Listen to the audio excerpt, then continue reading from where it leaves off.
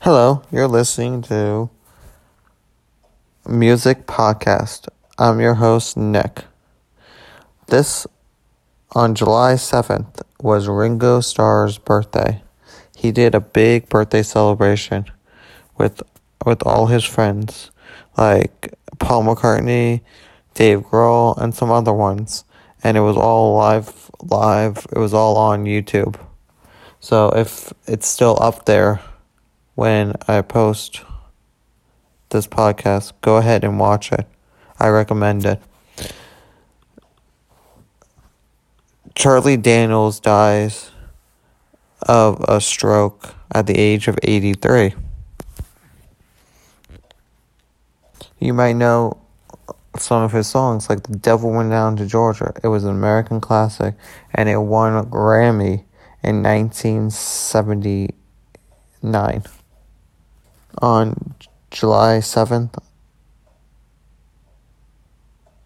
1957, Elvis Presley scores his first UK number one with All Shook Up. It's his 10th UK single release. It stood at number one for 7 weeks.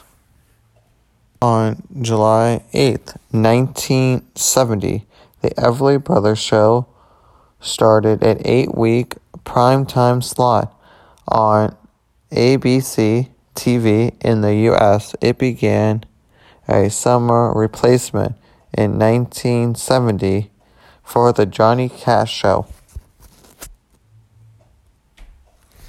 On July 9th, 1958, Johnny Cash signed with Columbia Records, which he would remain for the next 30 years, releasing over 60 albums. That's a lot of albums.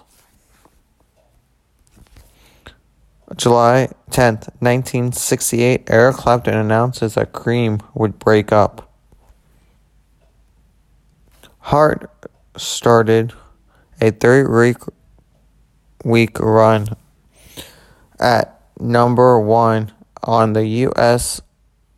singles chart with Alone It's Made. Number 3 in the UK. On July 11th, 1987. That was the music news for the week and the week in music history. You were just listening to the Music Podcast right here on wherever you get your podcast. Thank you and have a wonderful day, and see you guys next week. My name is Nick, and good day.